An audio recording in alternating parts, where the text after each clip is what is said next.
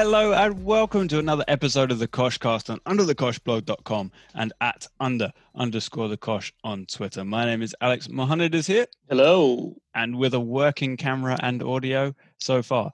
Bernie is here. Yep, but without any camera and barely working audio. I don't even remember what you look like. That's very sad because the picture is right there in front of you. That's true.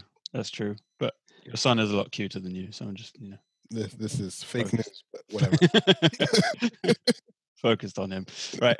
A lot of football.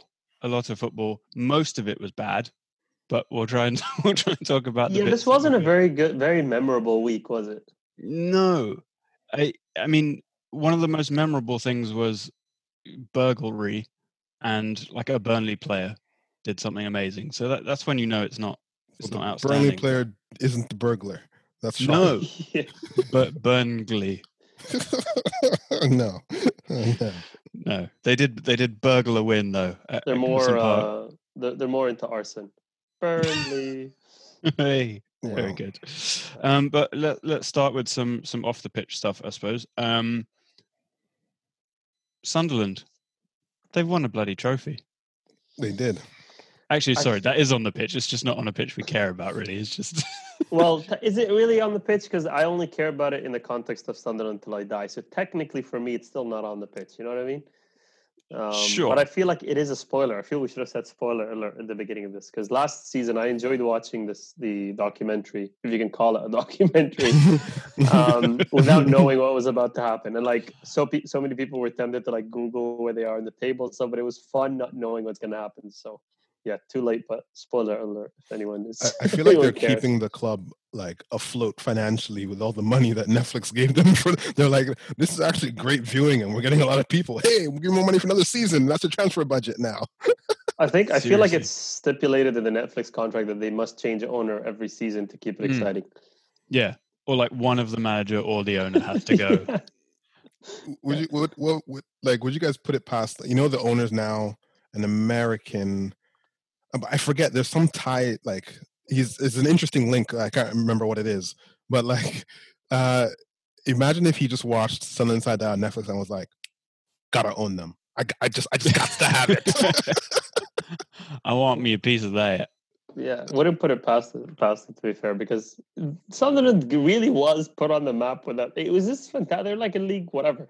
Are they even League One? Like they're not in the Championship, right? They're like I think they're League One. Yeah. Yeah. So like to have so many people care about them is an achievement. Do they care about them, or are they just kind of laughing? No, I mean like the viewer. Well, in the bright light or whatever you call it, in the spotlight. Still. Fair enough. I've just looked up the result, by the way. So they won the headline says Sunderland beat Tranmere to end Wembley hoodoo and win EFL trophy. And you know who scored the goal? Lyndon Gooch, who was the guy that they followed around because he was like the local lad. Man, he was Sunderland. One letter away from being a legend. I think he still is, to be honest. I know, but Lyndon Gooch should have been much better. But to be fair, then he becomes a coach. Oh yeah, that would be great, Coach Cooch. The thing is, though, back to that point, like I think if I really think about this, I potentially, in quotations, care about Sunderland who are in League One more than I care about Newcastle who are in the Premier League. You know what I mean? Yeah. Fair I'm enough. just way more invested in their story. Fair enough. I think a documentary about Newcastle would be amazing too. I mean, yeah, but there's going to be a lot of warnings for nudity before every show. That's true. This show will contain nipples. Yeah. Cold nipples. All right. Let's talk about the actual football, I suppose. North London Derby, the Derby. It was an interesting game, I thought. Arsenal played Spurs off the park. And what we said last week was like, yeah, these last couple of Spurs results have been good, but let's see what happens when they come up against a good team. And what happened was they got completely pummeled. I mean, Arsenal weren't brilliant. If they had been, they'd have won, 4 or 5-0. But in terms of style of play, there was a very clear discrepancy here. Yeah, I think even if you just start with the lineups, we did, to be fair to Mourinho, we did wonder whether he was going to stick with the, whatever you want to call him, the super four up top. And he did, because I thought Lucas Moura would not play, or, and more of like a Winks or a whatever, Sissoko would come in. So he stuck with this front four. And I would have recommended it knowing how Arsenal can be, right? And then on the Arsenal side, we got the news that Aubameyang was dropped to the bench for disciplinary reasons, which I thought was going to be more serious than showing up late. But it turns out that he showed up late to the warm up or whatever time they were supposed to be at the Emirates. People had a photo of his Ferrari kind of stuck in traffic, etc., etc. Sorry, just before you go on, this is where football fandom is at this point. People are tweeting pictures of Aubameyang stuck in traffic, going like, "How was he being fined for being late when he's stuck in traffic?" Exactly. You know how we track like planes now for transfer rumors. This is next level. But yeah, so that happened, and then I think, like you said, Alex, Arsenal started very strong, very well, played really well, connected the lines, just had all the possession at the beginning. But even when that was happening on the group, we were talking, I said, I think Spurs still have it in them to score on a counter or against the run of play. And that is exactly what happened. To be fair, freak goal. I mean, beautiful goal. Just a great piece of skill. It's not luck because he's done it like 3-4 times. I don't think this is even his best one. His best one was like, I think in the Europa League a couple of seasons ago when Adebayor was there, and he curled it like off the ground into the side netting. So it's not even his best one. I kind of think that this one might actually be the best one, only because I feel like, with the angle of your foot doing a Rabona, it's actually, the ball will essentially get off the ground. Like to keep it almost, as Rocher likes to say, carpet and curve it with the Rabona is more accurate and actually, to me, more technically difficult. It's a shame that it's honestly a meaningless goal in the context of they lost the game, and I actually think we're going to forget about this, but technically brilliant. Bernie's gone, so we'll fill. But like essentially, I don't know. I don't think we'll forget about it because I think it will end up on those like best Premier League goals compilations. Whether you think it deserves to or not is whatever. But I also, not only was it in a game that mattered, even if the goal itself didn't ultimately matter, but he nutmegged Thomas Partey while he did it, and so I think for that reason, I think it might be better than his. Also, his to be Europa fair, League one. Spurs bring out DVDs and mugs and stuff, celebrating all kind of things. So this will be on a mug at some point. So it'll live in the folklore. You could drink Ribena out of your a Ribona mug. I don't know. Trying far too hard there. But yeah, I thought, I agree with you. There was always the potential for Spurs to score on the break, because Arsenal were just dodgy defensively, and that's why you would have expected Spurs to play far more front-footed, far more attacking. But like at this point, we've kind of run out of, like, it is just tiring. It's just like their tactics are useless. What this looked like to me was, Arsenal are a team who are well coached, but have some players who aren't good enough, or just don't have the requisite talent. And Spurs have a squad full of talent, and they're not coached well enough. And I think this was what we got.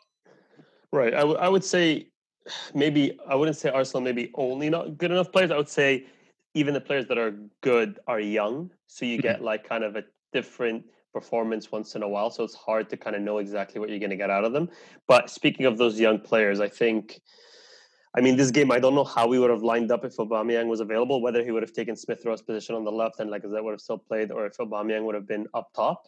I think just playing Smith Rowe this game, he, for me, was man of the match for us. I think he was fantastic. He just so good. slotted in, for such a young player, the possession stats that he has, how he takes care of the ball, the positions he runs into.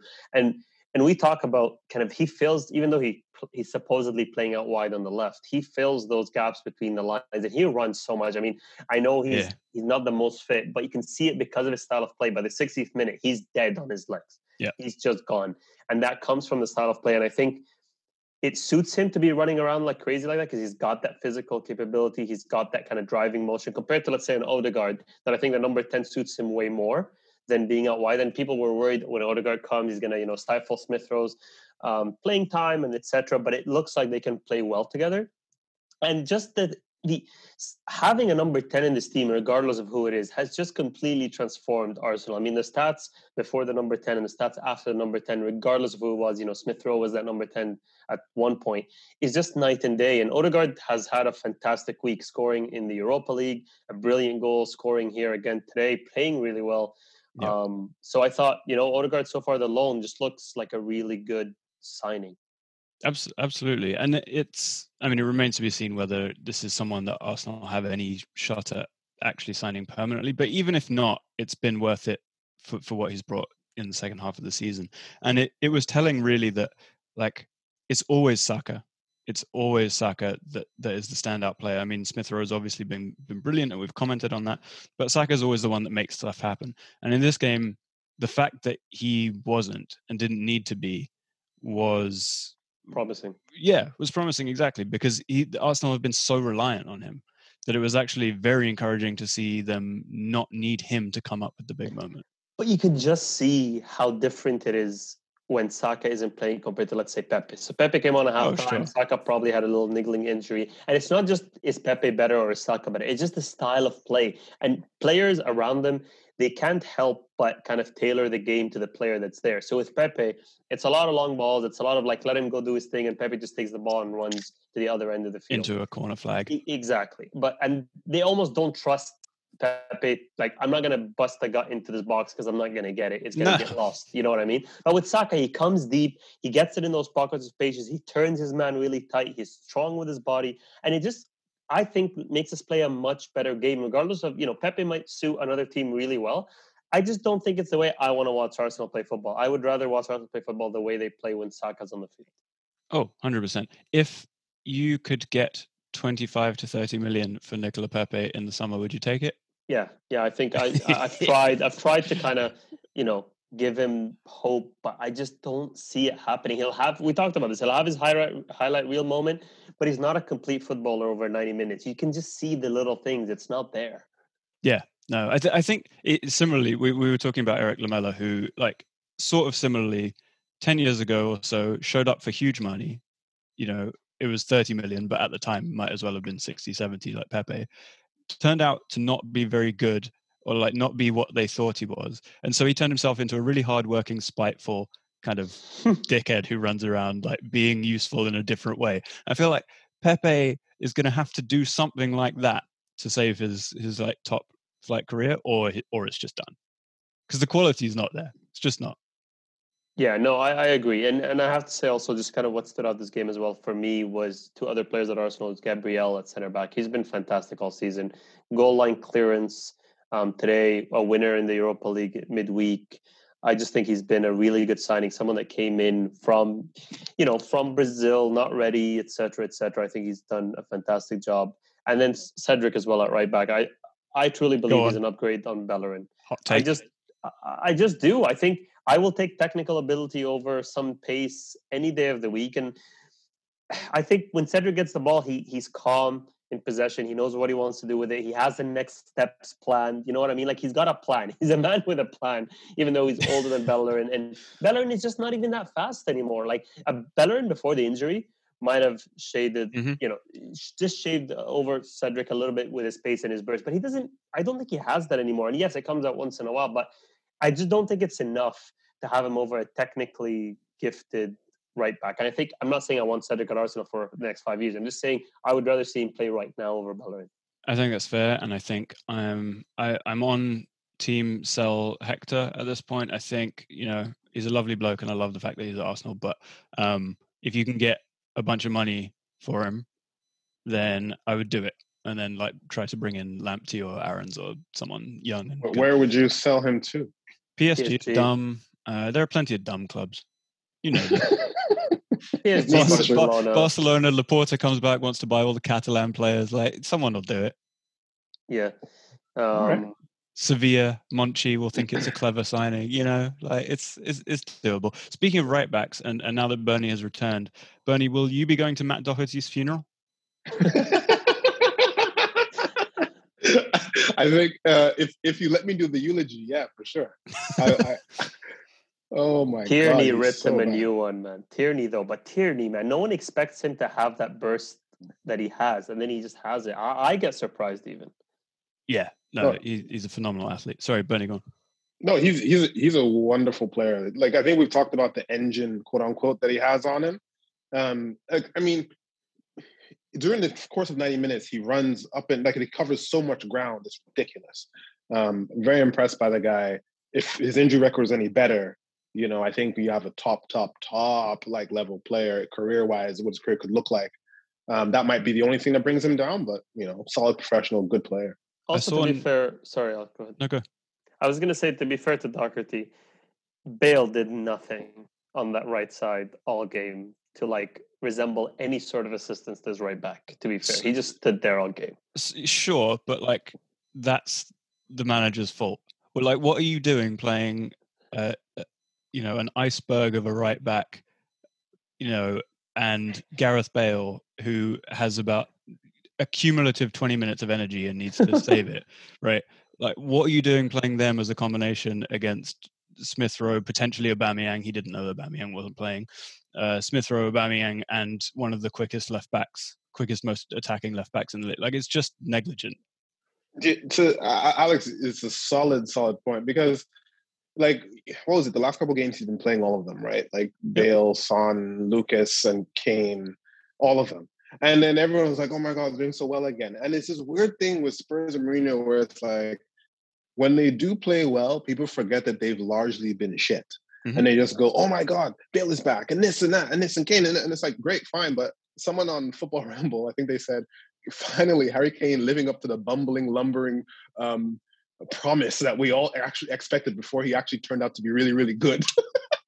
Then, to have Bale on, to me, this proved that Jose Mourinho has no attacking tactics whatsoever, because it's literally just been lump all of them onto the pitch, let them do what they want, no interplay, no nothing, just let them figure it out. And against Arsenal, where you've seen other games, you see other managers, and there's a chess match. Okay, how am I going to combat Saka? How am I going to neutralize Tierney? Am I going to do this? It was clear as day that he just put them out and was like, defend deep. When you get the chance, lump it to one of those four and see what happens. It's a disgrace. I literally don't even think that he's telling them to defend deep at this point. I actually believe him on that. I just think there is such a lack of, as you said, an attacking plan, that what ends up happening is just this state of inertia and waiting for something to happen. I don't even think it's a tactic. I just think that they're so undercoached.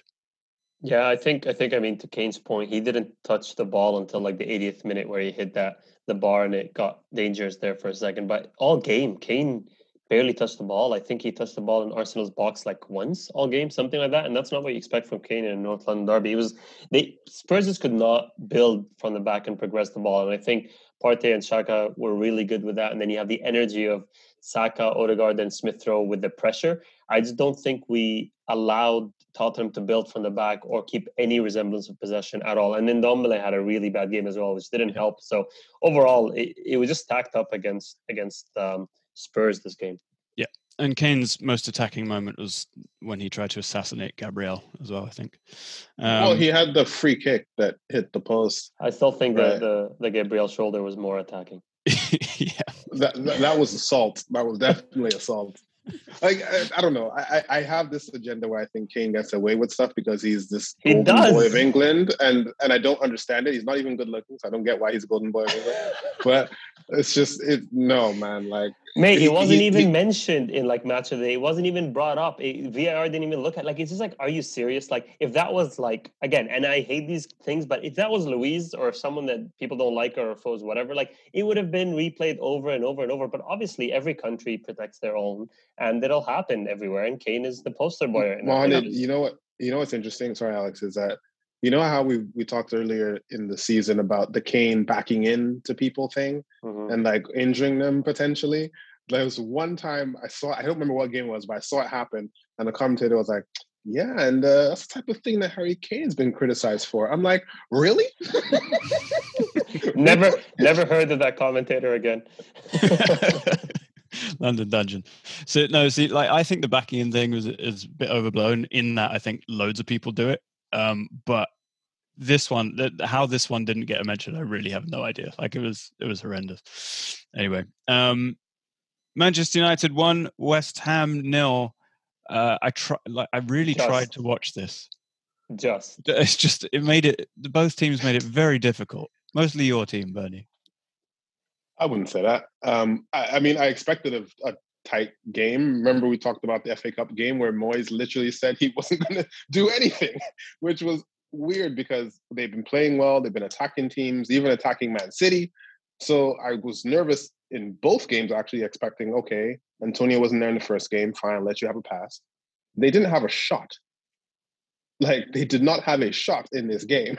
So to me, it was just a nonsense performance from West Ham where they literally resorted to old beta David Moyes. That's unfair. I think Craig Dawson had a shot just on the wrong net.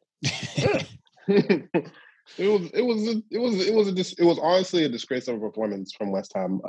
You're flying this high. You've attacked other teams. Like, no, this was a total disgrace. I'm sorry. I seem to recall like a very solid period of pressure that they had. They were playing the game in your half. They were popping it around. There were some pretty bad crosses being slung in, but like they were threatening at least. We scored, or they scored for us, and then they have to come out for 60 minutes. They did nothing, and I reiterate, they had no shot on target. I enjoyed Antonio though skipping past Bissaka because then now we know he is human. So I enjoyed that bit. What the funny thing about that was like he skipped past him. It didn't happen again, but then Lindelof absolutely abused Antonio in this game. And I hate Lindelof, but Antonio, this is again what I mean. It was such a soft performance. Lindelof bullied the hell out of Mikel Antonio. Maguire had an outstanding performance, by the way. Outstanding performance. But Lindelof should never bully this guy. This was a non-event from West Ham. Worst performance I've seen of them this season. It was just disgusting. Well, they did play three at the back with Aaron Cresswell, one of those three, which is a bit weird. And they also had Mark Noble on the field. So, a couple of contributing factors. Yeah. And Declan Rice dropping in to make it a back seven or whatever the hell it was. Like, no. And United hit the post twice in this game and had a crazy save from Fabianski off Bruno. Like, and we say they didn't play that well. Like, with all those things, the game could have ended. Greenwood had a pretty good game. Rashford missed a sitter of a header. Like, so with all this that they didn't do much, they could have scored 4 point-blank goals. My favorite moment though was two actually. So United were on the break and Dan James had the ball and it was like a 3-on-2. And all he had to do was pass it to someone. And he put it behind Bruno and completely killed the move. And then what happened was the ball got recycled and it went out to Wan-Bissaka, who ended up on a dribble. And I need to find a gif of this. You must know the moment I'm talking about. He cuts it on the right. And I don't even know what happened really. He just left the ball behind or he took a step in the wrong direction or something. It was amazing. I've never seen anything like it. Too quick for his own good. His brain moves. Funny enough, his brain moves quicker than his legs, and his legs are very long, so it's hard to get them around in the right. It just takes too long for the message to get down there, But I think at this stage of the season, we talked about United squad looking exhausted. There's a lot of energy. There's a lot of injuries. Ole doesn't have a lot of chance to rotate because of all the injuries, etc. At the beginning of the game, you would have taken a 1-0 at this stage, especially with Europe happening, especially things like that. I think overall great 3 points for United in a busy time of the schedule, and especially with not having too many players available as well. So I think a positive 3 points. Very, because everyone else, Chelsea drew, Everton lost, so it increases the gap. Some people are saying top 4 confirmed. Let's say we'll see what happens. But I just want to highlight this is the 4th consecutive clean sheet in the Premier League. The 12th already this season. They had 13 last season. The defense is considerably improved after a shaky start. The back 4 has been brilliant. Maguire has been a good signing for this team. No one's making fun of him anymore. It's a good I wouldn't go that far. Well, because he looks like a fridge still. You can't change that. But he has been probably top 3 centre-backs in the Premier League this season based on performances. So I'm saying based on performances, he leads the league in almost every defensive stat there is. Would it be accurate? It's literally true.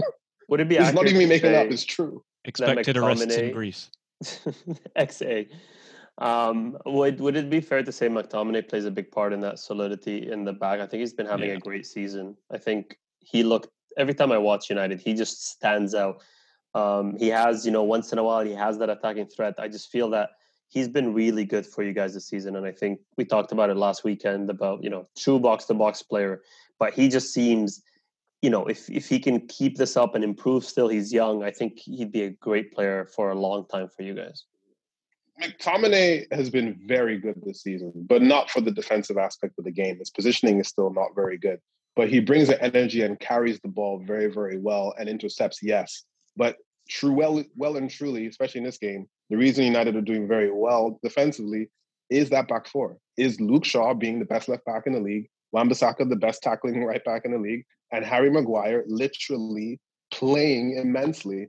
Oh, and by the way, recently, Dean Henderson, his communication skills and organization is so much better than De Gea. I don't care what anyone says. De Gea's a better shot stopper. I give him that. Maybe better distribution, which is not that much. But organization, Dean Henderson and De Gea is not even close. Not even close. Oh, I think you look a lot better with Henderson, although I just don't see how the situation resolves itself. Because you've put De Gea on so much money that I don't know who's going to buy him. And unless you sell him, he kind of has to be the number one if he's around and not in quarantine. And how do you see that actually playing out?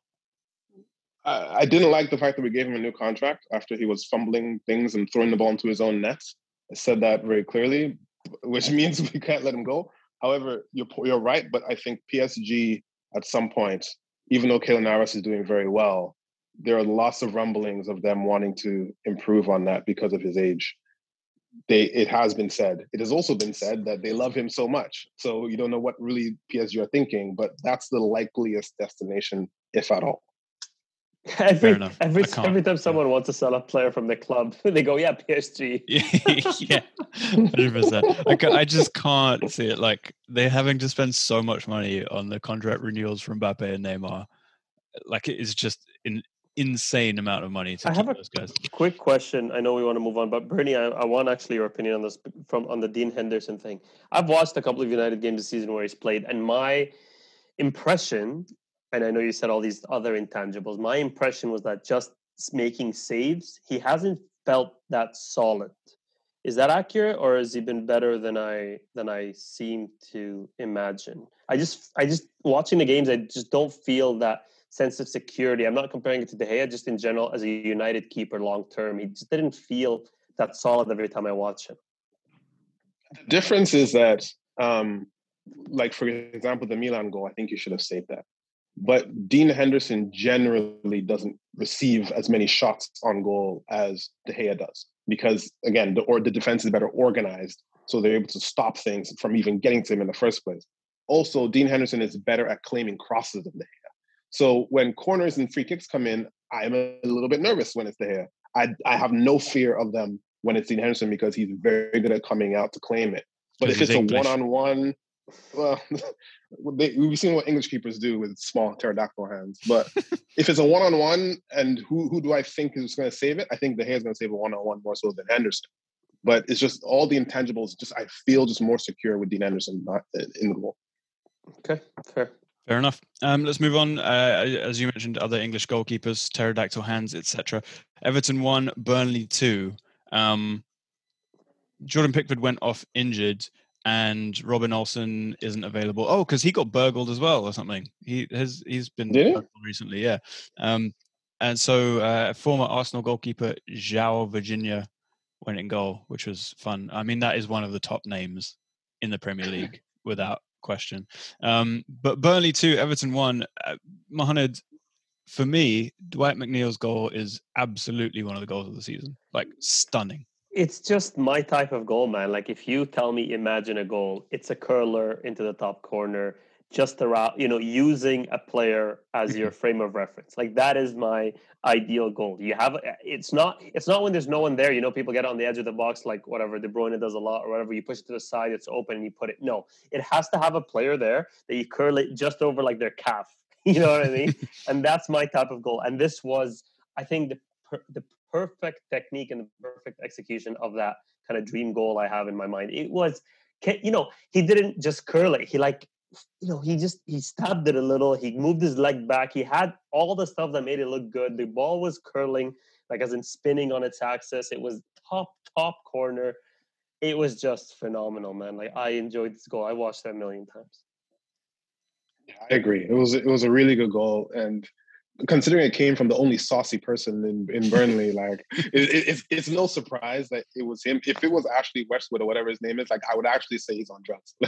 but that was a stunning goal. I don't know about goal of the season. I think that's a bit hyperbolic. But the thing is, I can't remember. Like from week to week, I can't remember other goals. So the season's been so weirdly long in some way. Yeah, like a lot has been forgotten for sure. Yeah, I feel like Son had one that was madness, but I don't know why. I just think Son wasn't it against Arsenal? Yeah, it was the first Arsenal game. Was it? But then, like the other thing that's confusing is I don't know what is this season and what is like that little bit of the end of last season because they were like a month apart. Literally. Yeah, it's madness. Before we move off of Everton, who were very clearly missing Abdoulaye Doucouré this weekend and last weekend, actually, Alex Iwobi posted on Instagram that he was going off to play with Nigeria and he hopes that he'll be able to play in his favorite position. Why you would post something like that, I don't know, but, he's a bit of an imbecile. And then Ancelotti was asked about it and he was asked whether he saw it and he was like, yes, I saw it. And then he basically just spoke for like 2-3 minutes about how Alex Iwobi just needs to tell him where he wants to play. Yeah, like to pick your position.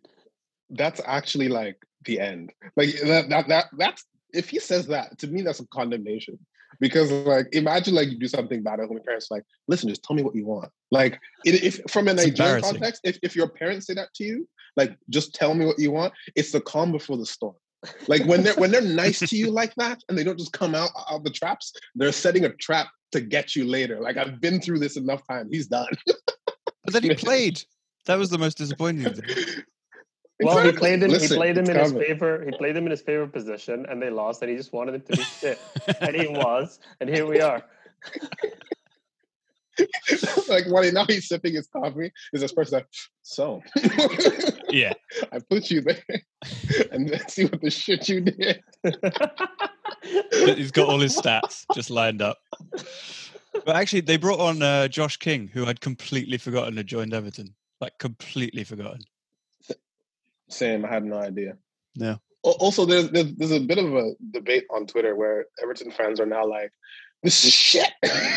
What is he doing? And some of them are like, we'd be shittier without Carlo. And I'm like, I'm just enjoying the fact that the Everton fans who we hated on and then hated on us and then thought that they were something with Carlo Ancelotti really were just in an okay position because the season's actually trash.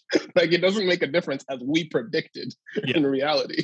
That's the thing. We didn't even hate on them. All we did was say that like your new manager and your average signings aren't going to get you into the Champions League, and that really pissed them off. But it's like they really thought that Davy Klaassen was going to be, their talisman. But like, that's the thing. Whatever they do, they end up 7th, and they're 7th now. But Tottenham have always been the team that I allocate just in the next position after everyone cares. You know what I mean? When it used to be the top 4, they'd be 5th. When it's the top 6, now they're 7th. They're always the team that I put in as like, okay, everyone cares about this lot, and now you're the next team. If in the future there's a top 10, they're 11th. It's just where they just live in that space of, okay, here's the ones we care about, and you guys are that safe right after these guys.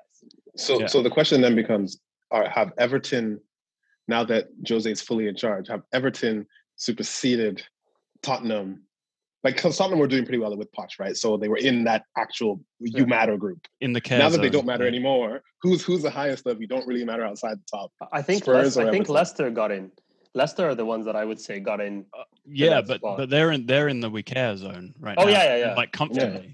So because now Spurs have dropped out of the we care zone. I do think now that Everton are higher than Spurs, and I think they will finish higher than Spurs as well. They're higher by a point, On the other hand, Everton have a goal difference of 3 and Tottenham have one of 17. So, whatever that indicates, we'll see. It will be a very interesting battle, though. I mean, Villa are only 4 points behind there. Villa and Arsenal are only 4 points behind. And yeah, anyway, so it's all to play for. That's for sure. Oh, you're in that too, eh? What? Oh, yeah. Speaking of Leicester, they battered managerless Sheffield United. We know one Sheffield United fan, and I feel very sorry for him. Will, I'm sorry that you've lost your manager. I don't really know why. I'm not sure anyone does. Like, mutual consent was the official thing, but did you just get bored, fed up? I think it's a disgrace. I think he was sacked, and they called it mutual. Like that. You've got to do Scottish accent if you're going to go all Alan Hansen. I can't do that. It's a disgrace. Like, it's not going to work. Give me some Iron Brew or something, and then I can say it. Okay. But no, like, it's a disgrace. Like, he should stay in that job. Like, if Daniel Farke or whatever can stay in his job after doing nonsense, then Wilder should stay at that job. They're bringing him up from League One. He will die on that hill. He will die on the I really will. Unreal. I really will. Even as Daniel Farke is top of the championship by like 50 points. Who wants to bet that they come right back down?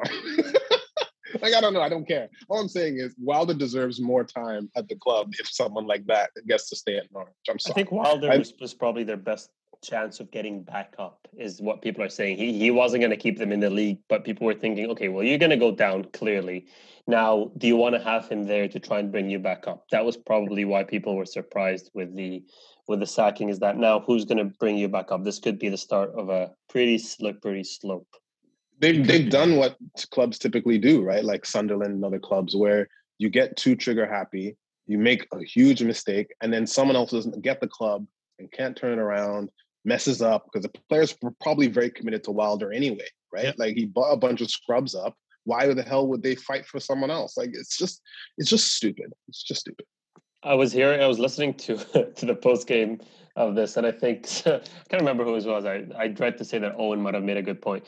He was saying he was potentially him. Was saying that there's a good point. Ramsdale, the last 3 weeks or 4 weeks or so, has been like the best keeper in the league, and he's just playing to stay in the Premier League. He's like, okay, you guys are definitely going down. I'm just going to step up for the last couple of months of the season, try and get me, whatever it is, go to Everton or something. He's been phenomenal. I don't know what happened. We had him solid worst keeper in the league, just like his team. We destroyed him. Been killing it for a month. To be fair, he did just get 5 goals knocked past him. Yeah, but he still played well. I know. Yeah. To be fair, a lot of those goals were like off tap-ins into an empty net because they'd already gotten past him. It's true. We should give some credit to Leicester. Although I do like Mohamed, you just suggested it, but if Everton replaced Pickford with Ramsdale, that would be the most Everton thing in the world. I think it would be potentially worse than United replacing Carroll with Howard.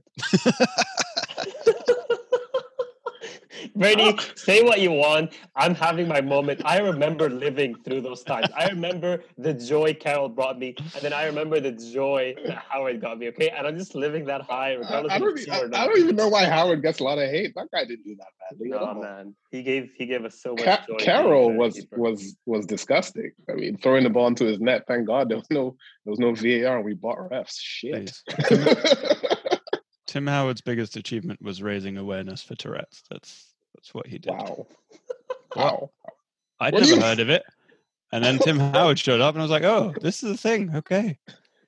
Can we cancel Alex for this? Or is this actually a thing? What? I don't know what you're talking about. He had Tourette's. I don't know where to take this from here. All right, I'll take it and move on. We'll give credit to Leicester, who lined up in a very saucy 3-5-2 with Soyuncu, Evans, and Fofana, which was nice because they're like 3 of their better players. So get them all on. And then that gives license to Ricardo Pereira and Castagna, whatever, to do their thing. And then you've got Tielemans and Ndidi in the middle, and Ayoze Perez came back. And then finally, like, Kelechi Iheanacho is getting his chance. And this time with Vardy, usually it's one or the other, but the two of them looked like a really good partnership. And Kelechi Iheanacho, who's got like 4 goals in the last couple of weeks or something, thanked mothers after the game in his post-match interview. He apparently lost his mum, and he dedicated his goals to mothers in general, which was lovely. Yeah, he lost his mom at 14, I think, was what people were saying, which is why he wears that number. And they were just saying the kind of the symbolism of doing it on Mother's Day. I think it was the 14th of March or something like that. So he was very emotional in the post-game interview. But Iheanacho, just like when it clicks because he's trigger happy. He's not shy to shoot. He shoots a lot. And when it clicks, he will get goals. It's just, it's the other parts of his game that he needs to improve. But he's very good when it comes to, I think, the technique of shooting. He's good at that. He just needs to get in those positions because his all-around game is potentially, not the best. But when it comes to just the final bit of the shooting, putting your ball in the net, he can do that. Still better than Gabby Jesus. Yeah. All round, I don't know, but will he get more goals? I think so. I'm dying on that hill. Yeah. He's better than Gabby Jesus. Yeah. That hill is getting very crowded, Bertie. Daniel Farke and Gabby Jesus next to each other. Like, why are we here? What is? There are some hills that I've climbed down from, and we can get to that later. All right, there is another one coming up. But before that, Manchester City 3, Fulham 0. John Stones has 4 goals in 10 games. Like, again with his feet. Yeah. It's just they're just having a laugh at this point. Whatever. I don't want to talk about Manchester City or Pep Guardiola or anything that reminds me of how he screws me over from Fantasy Premier League every week. Oh, because he rotated his whole team. Well, yeah, I've got like Mahrez and De Bruyne and Sterling or whatever. That cost me like a fortune, and then none of them play every second week. Like, come on, mate. You know what's interesting? Pep had all his injuries in like the first 3 weeks of the season, and then like he's had everyone fit, and Nathan Ake can get into the team, and he costs 40 million. I cannot believe this. As Twitter would say, in a Panasonic, he bought 40 million worth of Ake and 30 million of Ferran Torres, and he's like, whatever, lads, just whatever. Honestly, Nathan Ake has not been seen since September. It's troubling. Well, to be fair, he should have been playing instead of Stones, except that Stones decided to wake up and become a footballer. Yeah. Ake wouldn't. The question I have about that is, no. And Alex, here's the question: he thought Stones was finished, so I'm thinking like from Ake's point of view, right? You're thinking Stones is done. All right, I'm going to get into this team. Like Pep probably told you, what? I need you. I want a left-footed centre back. I need you. And then, but Pep's like, I'm going to sign Ruben Diaz, though. guys. Ake is to Stones what Tejas is to Shaw. Yeah. That's all it is. Motivation. It's a $40 million signing just to get your other player playing. Mate, so Tejas looked at Shaw's YouTube and was like, mate, I'm walking into this shit. And then Shaw looked at Tellez's man bun and was like, fuck that. This is my spot. Oh, man. It's true, though. I think someone needs to do a deeper dive on those kind of signings. Just like players you buy ostensibly for the first team who are really just there to kick someone else up the arse. I also, just looking at this lineup, like I know Fulham are not, they've been in good form and they've played well recently, etc. But they are still a weaker team, okay, all considered. But still, the fact that you could put Jesus, Aguero, Torres, and still like dominate the game. These guys are nowhere near your starting 11. Torres and Aguero are not. Jesus kind of plays sometimes. And then you got like a base of Rodri and Silva. You've got no Sterling, no De Bruyne, no Mahrez. Like you could still walk a game 3-0, away from home with your B team. Yeah. Even Ben Mendy played and didn't do anything stupid. Like the squad depth is actually unbelievable. Like it's I mean, we know it's financial doping, but whatever. Like they got away with it, we move. It's fine. But oh god. Anyways. Yeah, that oil tanker has sailed. Well done. I didn't even pause for recognition. I just we paused for you. Train of thought. From one Mendy clean sheet to another, Chelsea got a 0-0 draw away at Leeds' sand pit of a stadium. This hadn't really caught my attention until the last couple of weeks, but Leeds' pitch is atrocious. Yeah, I actually, Alex, surprisingly that you say that, because I remember clearly, like this moment in this game, the Leeds were taking a corner, and they zoomed in on where the ball sits on that corner. And the players do that stupid thing where, like, for some reason, they want like a slither of the ball to be over the line. Yeah. It's like, mate, I get it. A corner flag is annoying, but like, can we just put like at least have the ball in there so I'm not like getting anxious? But I looked like, at it. It's just like, why do you think that gives you such a huge advantage? Like, bothers me doesn't so make much, sense. man. I get you're trying to move it away from the corner flag, but it still bothers me how little. And then the ref is like getting a bird's eye view to see like the little slither of the ball on the line. It just, anyways. But I recognize that, Alex. I was looking at the corner flag, like the corner area of the pitch, because they zoomed in on it, and it was bad. There's no grass. There was no grass at all. I don't know how this is okay. I really really don't understand how they're getting away with it. I think they did on purpose. Like, I felt like Bielsa, as we know, I mean, he spies. Although he doesn't need to spy on Tuchel to understand how they play. He's probably like, all right, guys, to the groundsman, fuck up this pitch. We don't want this ball moving around. To be fair, I mean, it's no surprise that Chelsea didn't score a goal. They started the game with no strikers. I mean, they had Havertz up top starting this game. So it's no surprise. I mean, they did try and fix things a little bit by bringing on Werner, but in the 70th minute. But like, I'm not sure why they would start with no strikers. Looking at the bench here, Giroud was on it. I'm not sure what's his name was on it. No, just Giroud. So I'm not sure why he didn't start. Maybe is the Atletico game coming up, or am I going crazy? Okay. Yeah, it must be. But imagine needing a goal and bringing actually, on Werner. Yikes. But Tuchel's actually said that he was going to do this experiment like weeks ago when Havertz was still injured. He was like, he's got the qualities to play as a false nine. And I was like, I know he's got. I was actually, every game, I was waiting to see if it was this game he was going to do it, because he said it. And then he did it, and I was like, how do you do this against Leeds? I don't like against like one of the most like athletic up and down teams. You put Havertz as your false nine. This is not good management. The thing is, Havertz is quite big for a quote unquote creative player. He's like a Pires in a sort. He's really big and he gets on a lot of headers. He does try and get way more physical than you'd expect. He's quite a big guy for that creative mold of a player. Like, you think of a Ziyech in that kind of mold, but Havertz is not a Ziyech. Havertz is big. He wants to get on headers. He's, I think, scored the header recently, things like that. So I can see why he thinks he could play up there. I don't know if it'll actually happen. I actually think this would have been the game. Sorry, Alex, to play Werner, actually, because Leeds want to run, right? And when they run, they leave space. So I don't know why you wouldn't just have, speed merchant Werner there and Mason Mount to just run up and down this pitch. Like, to me, that would have made and Callum Hudson-Odoi just use speed and run at them when they come at you, because they're not going to really do anything. Like, I don't know. That's a reasonable point, but like Pulisic was there, who's one of their fastest players, and Werner had 20 minutes. Odoi had 10 minutes. Didn't really make any difference. So I don't know. I do take the point. I don't understand. Like, I understand the Havertz false nine experiment, but like what we're gonna see is after enough weeks, he'll just play Giroud. Because every manager goes through this, right? They take over, they're like, I've got all these fancy options, let me dick about, and it doesn't work. And eventually he plays Giroud and he scores like 5 in 5. And then he goes off on a bit of a barren run. And then the whole cycle starts again. But like, I feel like that's what's going to happen here.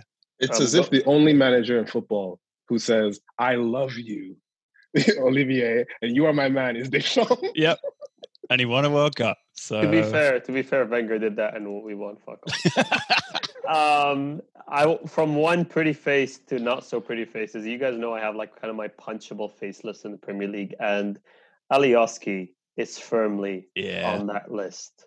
Yeah, firmly. Like, he just, and it wasn't just the Pepe thing versus Arsenal. It's when I kind of started to notice it, and I did a little more research, collected a little bit more data points. And he is firmly on that list now. I just see him and I get mad. I don't know what it is, but he just rubs me the wrong way. I see it. I absolutely see it. I totally get it. The flip side of that list is my I really want to hate you list, but not punch you, just hate you list. And Ziyech is finding his way very closely into that list. He's annoying me. He wanted to punch Tuchel when he came off. Did you see that? No, I missed that. He reacted very angrily to being substituted, yeah. Why? He was playing like ass. Like, what does he mean by like? Who does he think he is? That's when Bruno you're. Fernandes? That's when you're the. That's when you're the most angry, though. When you're playing badly, is Yeah. when you're most angry when you get subbed off. If you're happy coming off, most likely you've played a good game.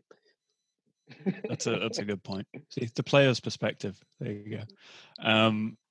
But there was something else I wanted to.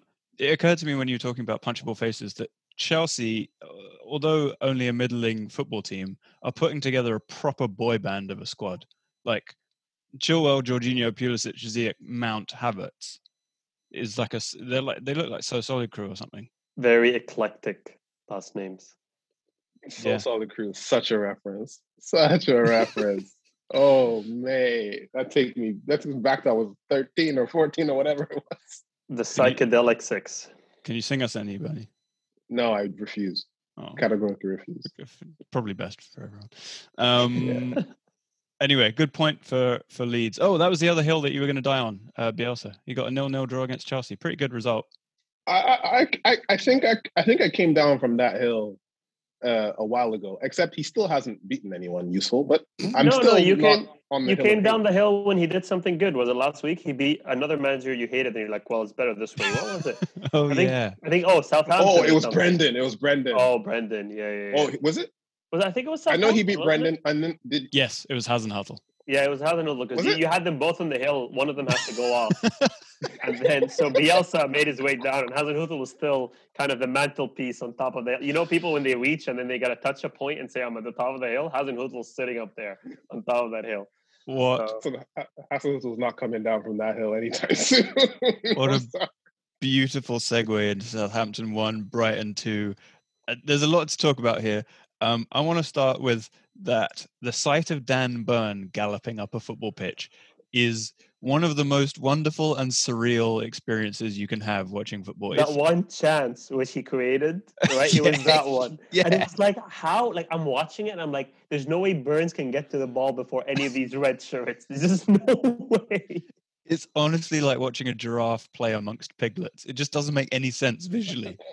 It's a beautiful sight for a safari, but not for a football pitch. And he plays in a position where your physical attributes are so important. You're playing at left back, which means you're coming up against really fast right wingers. How do you still keep your position and play well? It just doesn't make any sense. For me, this experiment in nonsensical genius, I'm going to call it, is one of the reasons why I feel like even though Brighton annoy me, Potter doesn't. Like, it's like you're playing a 6'7" freaking like giraffe, as one of you said, at wing back. But it's crazy. But I really want to keep seeing it. It's good enough cause for them to stay up all on its own. I mean, there are other wing backs and bloody centre back as well. It's just top stuff. But let's give some credit to that guy Welbs, who played. Like, we've all seen pretty much his whole career, and so I'm hesitant to give him credit for that assist because you never know if it was an accident or not. But it was a lovely little assist. Bro, I'll tell you, with that size 17 boot, I mean, every pass should be a cushion. Like, there's just so much surface area on there to touch the whole ball. But you know what? To be fair, the speed of thinking, the nice cushion touch, it was, I mean, the whole play, you watched like whatever, 6, 7, 8 passes before that. They played it all the way around and then it came back into the center. Really nice turn by someone in the center of the field. Maybe it was Lallana turn. I think it was, yeah. Yeah, like kind of played it hard into Welbeck, and Welbeck had the quick thought to lay it off one touch into, I think it was Trossard, who finished with aplomb. Like that's with aplomb. Mm-hmm. And it was a really good goal. And we talked about Brighton have these moments. They just need to put it in the back of the net. And in a game where they finally did, they get 3 points. They actually did not underperform their XG for the first time in like months. Like they were like 2-1 is a result. Okay, 2-1 to Brighton. Also, Dunk, to be fair, he scored the header from way too far out. I put that a little bit on Forster. Like a little bit. I get it, maybe a lot, but because I felt like it was still a really well done header. Like it wasn't a fluke header, but it was like he had ages to react to that. Yeah, I don't know.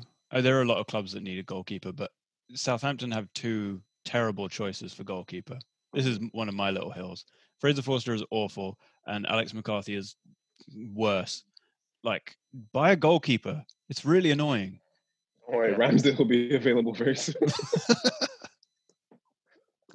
Che Adams, another goal. He's been scoring them lately. A good technique again. He's been scoring. He's Che Adams, a scorer of great goals, not a great goal scorer. I think that's true. But yeah, great finish there as well. He's had a couple of good ones in the last few weeks. But I'm really happy for Brighton, and like I wanted to stay up. I think if I had to pick, it would be them. They just try and play football properly, and yeah, I feel bad for Fulham too, but I don't know, Brighton, a little sweet spot there. Yeah. Well, last week we thought, Newcastle might be the ones heading down. They picked up an annoying draw against Aston Villa with the last minute equalizer.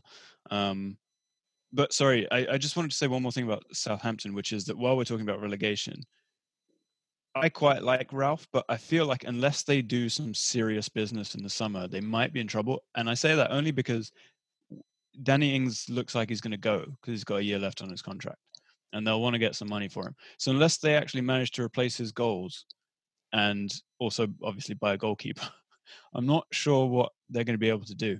So I don't know. Just want to watch. I think they've got a really good starting 11 when everyone's fit, but other than that, the depth is a bit. Their starting 11 is not bad. It's just okay. Yeah, I'm sending Alex. I'm sending Alex some climbing gear because I think he's ready to climb the hill. I think there's just a little bit of space left on this hill, man. All right, sounds good. Palace 1, West Brom 0. Oh, so it looks like West Brom are done. I don't think it's mathematical, but Allardyce will be getting his team relegated, which is wonderful news for humanity. I heard someone somewhere else talking about Wilder to West Brom next season, maybe? Can Wilder not get something in the Premier League? Good question. He'd have to wait for someone to be sacked, I think. Crystal Palace. Yeah.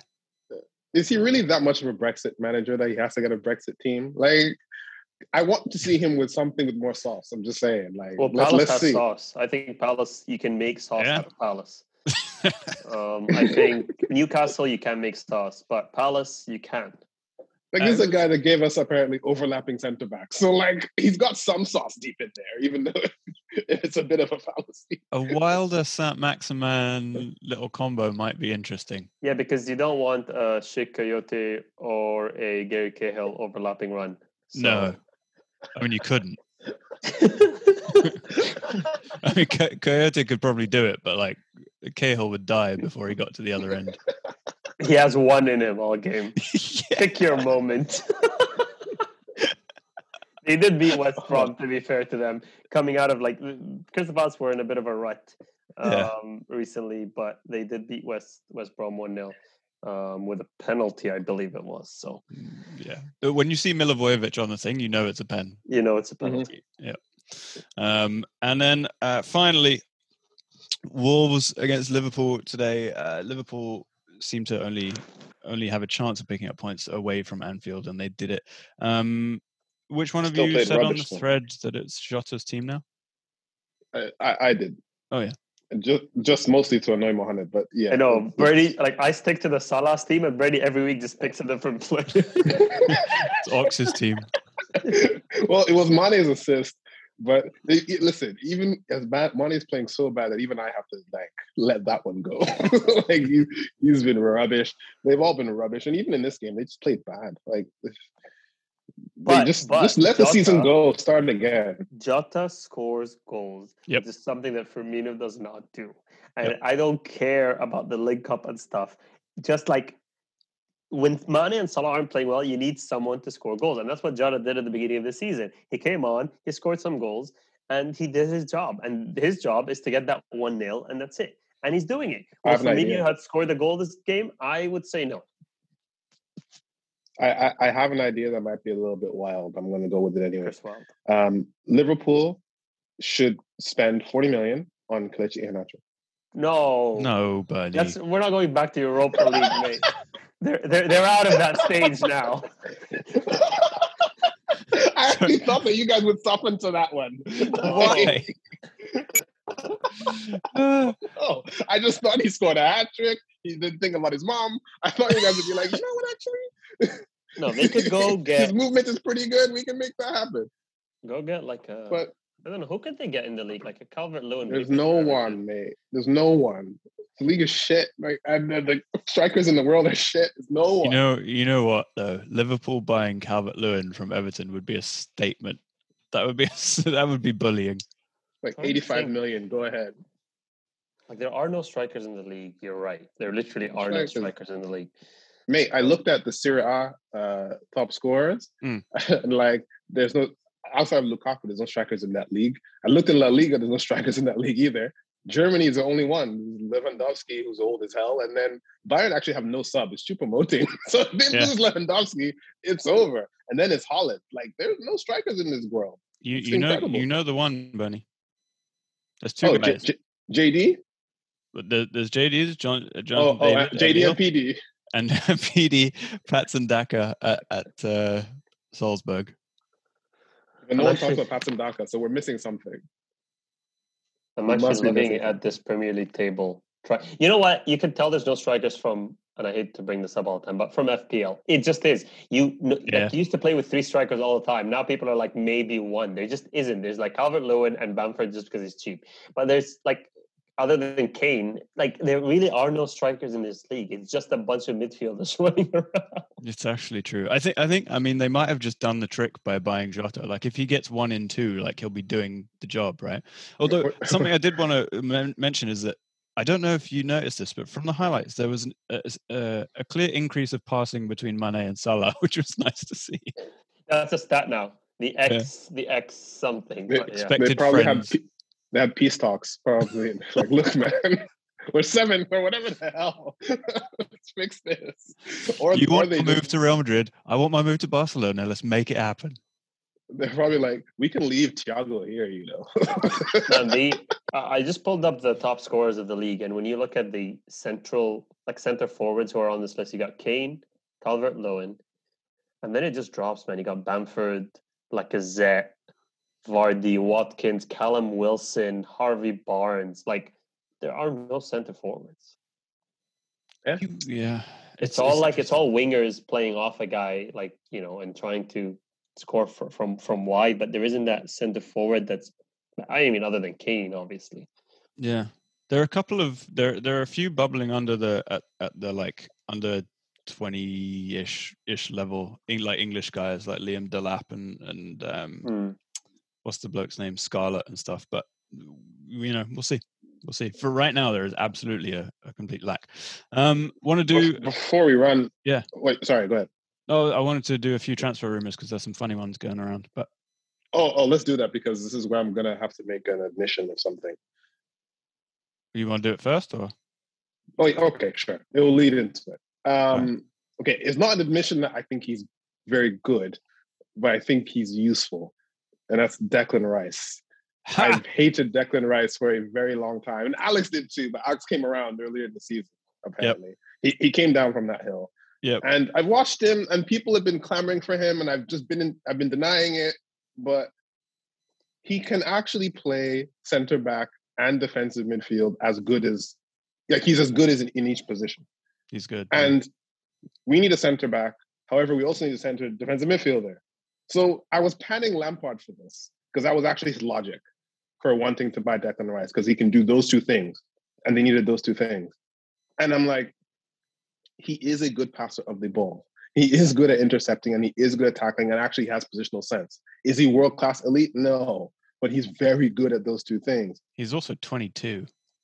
So I can justify spending the money on him because he does fit 2 gaps and closes 2 gaps with 1 signing in this COVID era where you need to maximize your money. 70 million for Declan Rice actually is not a stupid waste of money at all. Okay, Mohamed's head has been on a wobble for the last minute while you've been speaking. Go on, Mohamed. Just, I don't care about the logic. I don't care how many position he plays. I don't care his age. I don't care about all these great points you think you're making, Bertie. It's so peasantry, okay? That's why I literally said I'm in tears on Twitter. I'm going to say this, but it's true. He actually is a good player. Hang on. Why is it peasantry? Declan Rice is like a McTominay. It's someone that comes through your ranks and bursts through, and then you play him. It's not someone you go, pay $70 million for, and I don't care how good he is. It's just not. If Arsenal pays $70 million for Declan Rice, I'm done with football. There's just no way, man. Mate, like we've spent $70 million worse, a lot worse. Here's the thing. But at least Pep has Rice, sauce. Listen, I think part of it is because it's West Ham, and generally, like until this season, they're just a bit of a joke of a club that you don't really trust. But the fact is that, like, under Sir Alex Ferguson, young British players would come through. They'd be one of the best young players in the league, and Man United would buy them. And Declan Rice, like Harry Kane before him, is exactly the type of player that Manchester United used to buy when they were the best team in the country. Rooney, Alex, exactly. Alex, to your point, the way I feel about Declan Rice is the way I felt about Harry Kane. And you guys remember, for the first 3 years of Harry Kane, I was like, he's not a thing. I think on this podcast, I said, this is just a one-season wonder, and it lasted like 3 seasons till I had to come on board. You were very lonely on that hill after a little while. I was very lonely because it was just pride at some point. Yeah. No, this is what I'm saying. I'm trying to be a changed person because Harry Kane, it was mostly A, because he's ugly, and B, like he should have been a lumbering football player. From a fan of Wayne Rooney, you didn't like Harry Kane because he's ugly. Unbelievable. I could accept it because he wasn't a lumbering, bumbling, just bumbling, but not lumbering. Weird, Bernie. So you're not a grandmother. I get your point. Well, I get your point, and I feel it.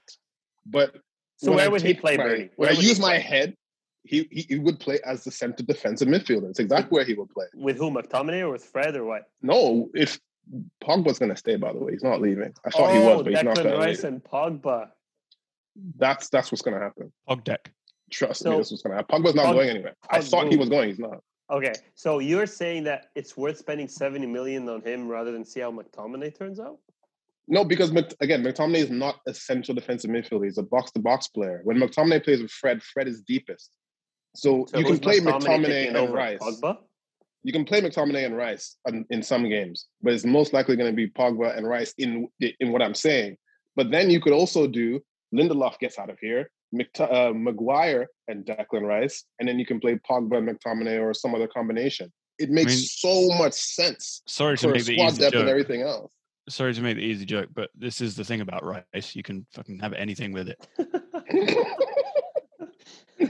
When you're and I get to make jollof rice jokes, which I don't think.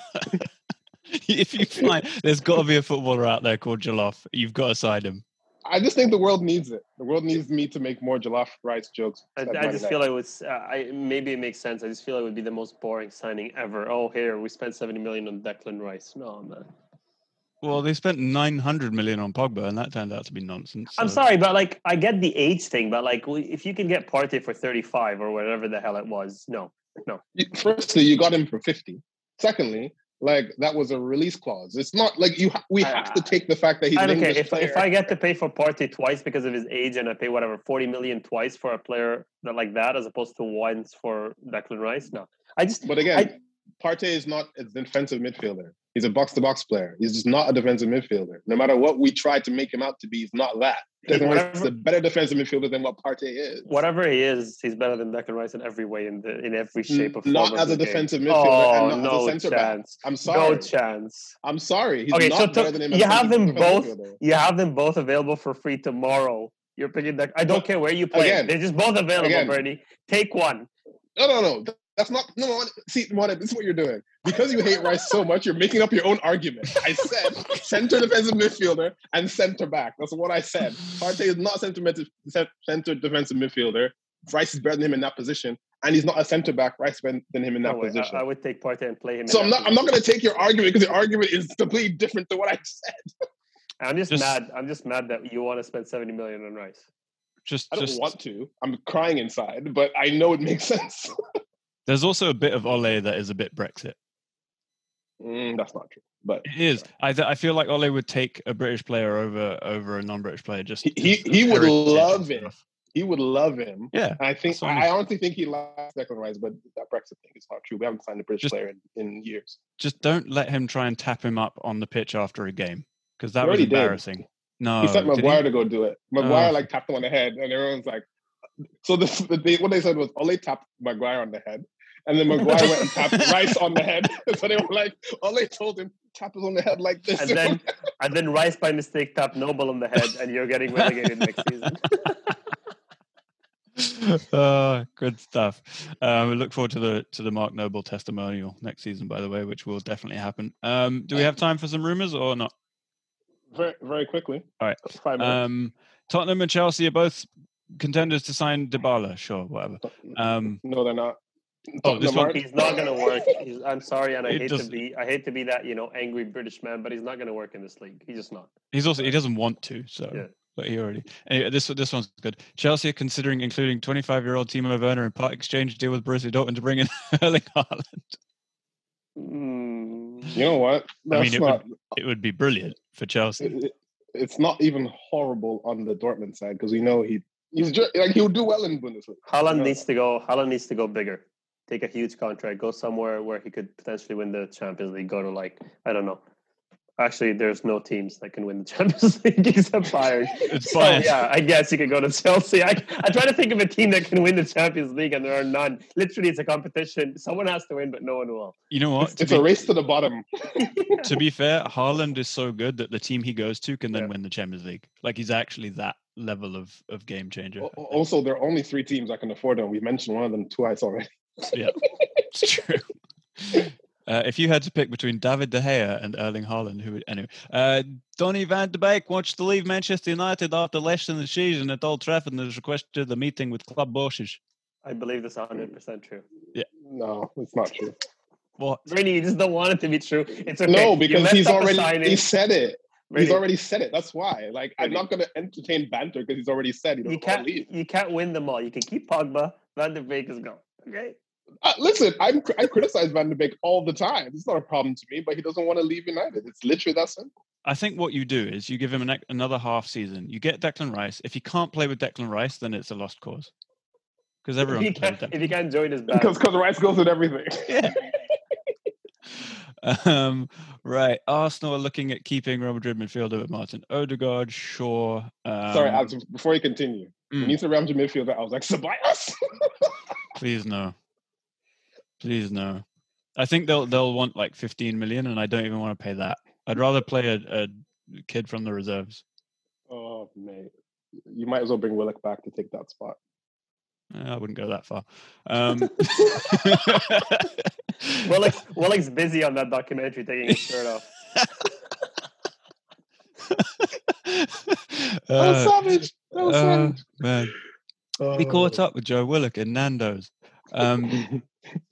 There is a tug of war between Real Madrid and Juventus, and I don't understand it. Zidane was asked whether they would bring Ronaldo back, and he literally said, like, yeah, we might. And then Juventus, the club, were asked about it, and the executive, what's his name, Paratici or whatever, basically said, Ronaldo is the future of Juventus. Was this before or after he scored the hat trick? I think after 30 minutes. I think after. Okay. He's contractually obligated to say that after Ronaldo scores a hat trick in 30 minutes. True. Also, Juventus want the marketing money. Like, Real Madrid don't need it. Juventus really need that marketing money. Yeah. I mean, you guys have heard how much money Barcelona are making just on Messi marketing alone. Like, Ronaldo will be comparable. Like, it makes sense to keep these players even if they're over the hill. It just does. The one thing I'll say about Barcelona is after seeing Messi's contract, I'm not sure they're even in the positive still. There's no way. There's no way. It's obscene. Speaking of wasted money, Eden Hazard. Oh my God! He's injured forever. Up there, worst 5 signings ever. When you take money, when you take promise, when you take return on investment, when you take professionalism, like when you just take Zidane was like, I don't even know what his injury is. He just doesn't want to talk about it. What? How many games has he actually played? Worse than I don't know, man. Whatever it is, it's not a lot. Yeah. So I'm checking now. I think, and I think this is the worst signing of all time. I do. I used to think that it's worse than Coutinho. Was worse. It's worse than Coutinho. Yeah. It's worse than Dembele, and Dembele's was a horrendous one, I think. That's kind of where I draw the relative line, like where I think is it better or worse than Dembele to Barcelona, because that was for a lot of money, and then he just played Fortnite. So like I still think if you're worse than the Dembele signing, you're really up there in how bad. Actually, Dembele is streets ahead of Hazard in terms of a signing. At least like he's playing now. Like, well, and at least you spent that money on someone who's 21 as opposed to 28 or 29. This is the worst signing of all time, and unless someone can tell me something crazier. I mean, you got this Zlatan to Barca, but he still scored a couple of goals and stuff. He scored like 20 goals that season. Like even though it just didn't fit, but he still did something. I know it's a broken record, but giving Alexis Sanchez $500,000 a week and a piano was up there. You're just lucky you didn't spend money on him. Yeah, that's the difference. That would be the worst even if you spent 10 million. Yeah, but Hazard because it's 100 million. So I've looked it up. All competitions, 36 games over 2 seasons, 4 goals. 4 goals. This is the worst. It's sad. It's actually really sad because I don't want us to forget how bloody good Hazard. Mate, it's not. It's only sad if you think he couldn't predict it. It's sad, He's come out and said, I am not that guy. He literally came out and said, I don't want to be the next Ronaldo and I don't want to be the next Cesar. He literally comes out and said, I could be, but I don't want to. Even his teammates said the same thing about him. Like, you 100%. Don't spend 100 million on a guy that says that and has that kind of motivation. But that's the thing. I don't even need him to do that. If they'd spent 100 million on him and he just maintains Chelsea form, you could say, okay, fine. Right. But my problem with Hazard is, and Wanda, I think we both share this, which is a little bit unfair to him, is that he was supposedly the best player in the Premier League when he was at his best, which to me is an indignation on the Premier League at that time. Because if he's the best that you have, then I'm sorry. You had, let's even take recent, Salah first season, Suarez, we've had Rooney, we've had Henry, RVP. We've had all sorts of things. And then he was the best then? I'm sorry, no. Yeah, I've always thought it was a bit blown out of proportion of how good he was. Maybe, and I feel like I keep thinking maybe I'm mistaken. People keep saying no, he was unreal. Blah blah blah. He was the best in those seasons, but that's the problem because even when Kevin De Bruyne was the best player in the Premier League, he was streets better than any season Hazard's ever had, in my opinion. I'm not sure about that. I think because you're contrarian, Alex. Jesus. Look, I saw a hill. I decided to climb it. That's what we do. No, I think I understand why you both think that way about Hazard. I think it's a little harsh. Sorry, do you think he was better than Bergkamp? I think there's I think there is an argument for it. Like, you see my problem. I love. If you had to think about it, but Des Bergkamp had that one season at Arsenal where he ran everything, right? Remember, and then before Henry showed up. Do you think Hazard had a better season than that? Probably, yeah. Like the thing is that we remember those. We've talked about this before. We remember those guys, those heroes of our childhood, differently. We just do. And when you look at like Hazard's best seasons, statistics-wise, it's going to blow Bergkamp out of the water. But unfortunately, you have to hate a little too, right? Yeah. And I just think Hazard's performance in the Premier League, I just feel like it's blown out of proportion a little bit to the point where people start talking about being one of the best in the world and blah, blah, blah. And I just don't think he ever got to that point. I think, yes, he had a good season or season and a half or two or whatever. But yeah, I just never, and this is just a personal thing. I might be wrong. I just never felt he was that guy.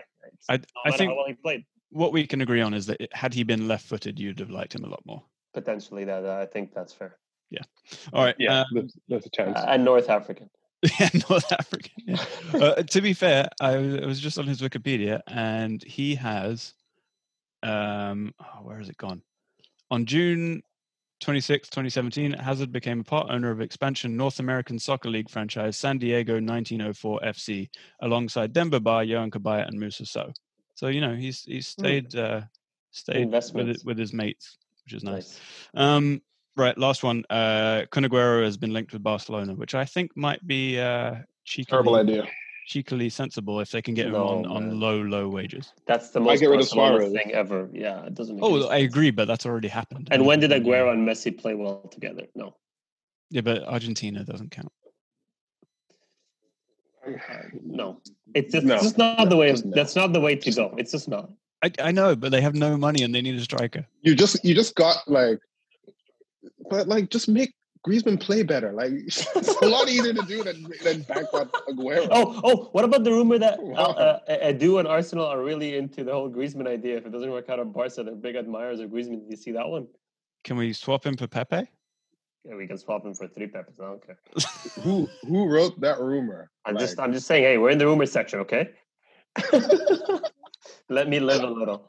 You know how last week we joked that David Moyes wanted to bring Danny Ings to Sociedad? I mean, it wasn't a joke. Mm-hmm. He actually did want to do it. Is there an argument that Danny Ings would actually improve Barcelona right now? I mean, if Braithwaite comes off the bench. You know what I'm saying? Like, yeah. The problem is you can't just go. You can't. But at the state where Barcelona are, you can't just go. Who would improve them? Because then everybody would be able to join Barcelona. It has to be like who would bring them back to their former glories, or else your just pool is way too big. Fair enough. Then it's Haaland or nothing, I think. Exactly. Mbappe. Oh. Depay. Yeah. To be fair, they had a player, Neymar, and they let him go. So would you do it? Would you bring Memphis to Arsenal? He's free contract. Would you? No. He's trouble, No. mate. He's trouble. No. Okay. I don't even think he's trouble. I just don't think he's better than Smith Rowe, to be honest. Oh yeah, baby. Wow. Play the youth. Wow. I would take Depay I think if we can get get rid through of. this podcast. Yeah. If anyone gets through this podcast and gets to this section where we've had Declan Rice revelations, we've had Depay is not as good as Smith Rowe, and there was another bomb that was dropped somewhere in the middle. Like people might just be like, "Fuck these guys." All I'd say is, if you're gonna leave, let us know why. Just Take the box that applies. All of the above. all right, lads. Talk to you next week. All right, bye, lads.